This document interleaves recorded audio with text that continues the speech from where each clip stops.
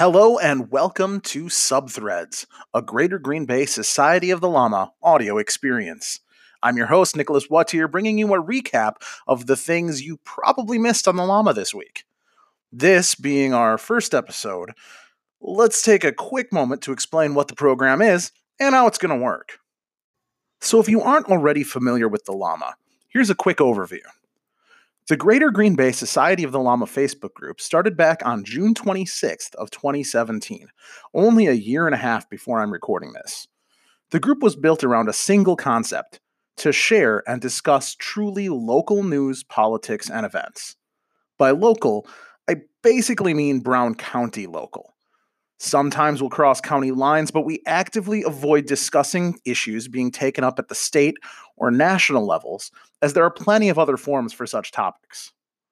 The administrators of the group have been really diligent about enforcing the rules and about new threads being local, civil, down the middle. We filter all membership requests to make sure that people are real and at least have a tie to the local area. But that's pretty much as far as the administrative work goes. We ask everyone to remain civil and communicate as if they're talking to their neighbors because, well, they are. And we ask people to have a sense of humor. But that's about it. Everybody's free to say pretty much whatever they want, so long as they adhere to these basic guidelines. So this podcast will essentially be providing coverage of the comments section.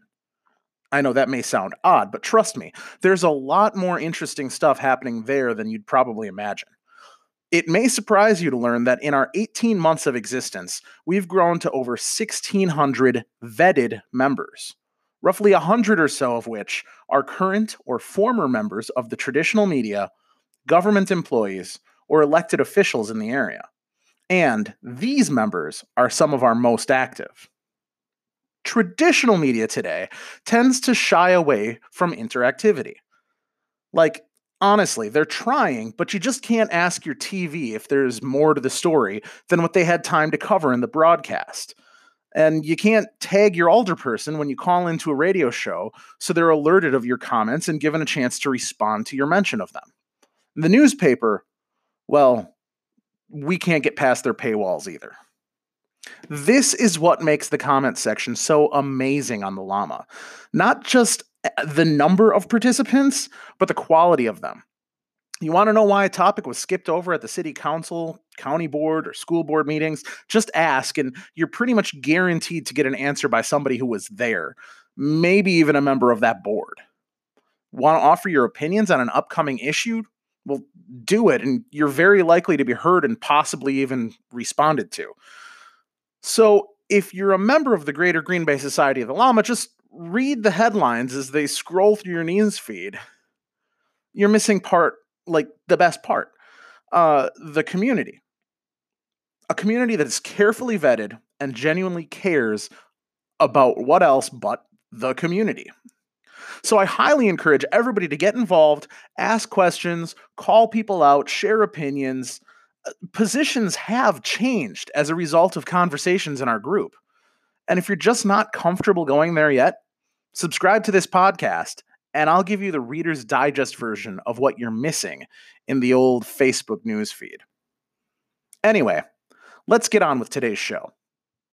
A December 24th poll seeking who could get the most votes in the Green Bay mayoral election currently has Eric Gingrich in the lead with 74 votes.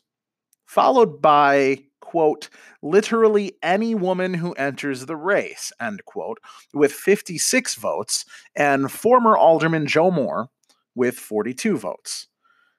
In this poll, users were allowed and encouraged to vote for more than one option. In fact, if I remember correctly, the exact phrasing was, vote for anyone you would vote for, and don't vote for anyone you wouldn't. Well, Moore was a little late to announce his candidacy. He's been hard at work gathering signatures this last weekend, and rumors are circulating that former Alderman Guy Zima has been doing the same. This could be a particularly spicy race if both candidates come to fruition, as both have a history of butting heads, even on record. Unfortunately, for commenter Woodrow Woodron, no candidates have formally endorsed the Jesus Lizard to open for Paul McCartney this time. The village of Alloway is getting its own brewery. Zambaldi Beer Brewery has broken ground at the north end of what the village hopes to crown their new village center. I know, this is a super short story that really doesn't add a whole lot to the show, but I am an Alloway resident, and I feel like we really need to get more coverage going on in our area. Honestly, our commenters were more concerned with how bad the name of the business was and how this will fit into the Alloway prison shutdown plan. Don't worry, I'm sure we'll have a lot more to discuss about those topics another day. But let's just think about the possibility of the greater Green Bay area having another brewery.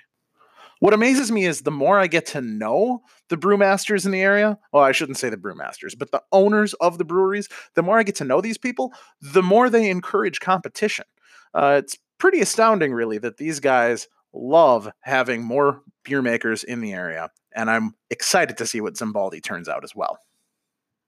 Our final story for today involves the elderly residents at Bay Manor Apartments on Green Bay's east side.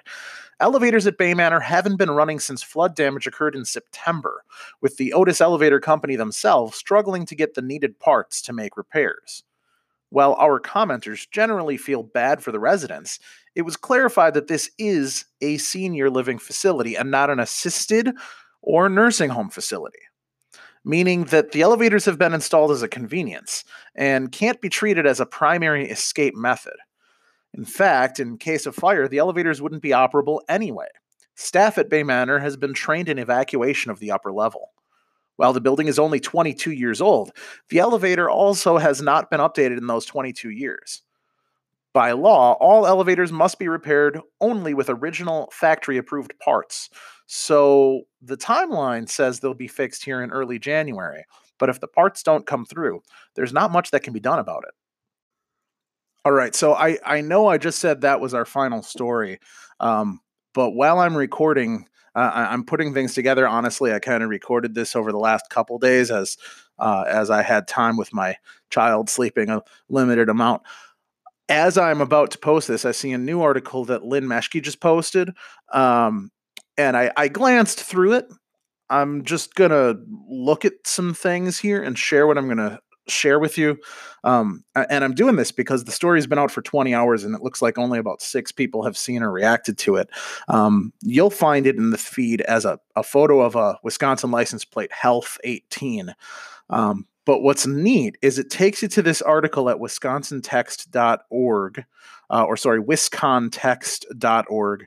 And I'm not exactly sure how they compiled their sources, but this is really neat. As a data nerd, this is really super cool and interactive. It has maps of the state of Wisconsin with different highlighted areas. And of course, this is the GGBSOL. So I'm going to filter on Brown County here. Out of the 72 counties in Wisconsin, it looks like we're rated 30. 22nd best for length of life and 41st best for quality of life. The things negatively impacting quality of life would be low birth weight, poor physical health days, and poor mental health days. So that's the count of days of work missed. And we appear to be low on premature death. I'm just reading this as I see it here. Clinical care is rated pretty high. But we're getting some negative marks. We're ranked 57 out of 72 for health behaviors. One of the biggest offenders being adult smoking, followed by adult obesity. Neither of those really surprise me. Alcohol impaired deaths, excessive drinking. Yeah. Teen births are a little high. Sexually transmitted infections, a little bit high. But hey, we've got low preventable hospital stays. We are doing good on diabetes monitoring. We got lots of dentists. Our uninsured doesn't seem to be a problem. I'm not going to waste too much time on this because honestly, I didn't prepare anything. But if you didn't find that story, it was just posted here. Let's see, what's the timestamp on this? It was posted at 6:40 on the 30th. This is the first time I've seen it. So go check out that bit. And start some conversation down there as well. Well, that's it for today's news stories. But before you go, I'd like to let you know how to get in touch with me. I'd love to hear your thoughts on this show and the group in general, so feel free to reach out to me on Facebook or Facebook Messenger. I'm Nicholas Wattier. That's my real name. I'm a real person. You may also know me as Nick Santowski. That's a character I play, but very close to me. Anyways, so you can hit me on Facebook, Facebook Messenger. You can also email me, subthreads at whattierent.com. That's SUBTHREADS @ WAUTIERENT.com. If you enjoyed the show, subscribe so you don't miss the next episode, and tell some friends about it. I'm excited about this new opportunity to further promote what I've been calling community journalism and how we can use our collective knowledge to form a better and more complete story for the good of everybody. And lastly, I just want to shout out a quick thank you to Anchor.fm for the amazing help they offer in making this show a reality. Now, this is not a paid advertisement or a required read of any sort. I just really personally feel that I should be commending them for what they're doing to make the technology of podcasting so accessible. Go check them out at Anchor.fm and subscribe to us there. In fact, by listening to us on their platform, either the iOS, Android app, or in browser, you'll unlock a whole host of additional features, such as the ability to call in pre-recorded segments to the show and give feedback mid-episode. It's a really cool tool that I'm sure you're going to love, and I gladly help anybody that wants to start their own show learn the ropes. That's all for today. Thanks for tuning in, and until next time, I'll see you in the subthreads.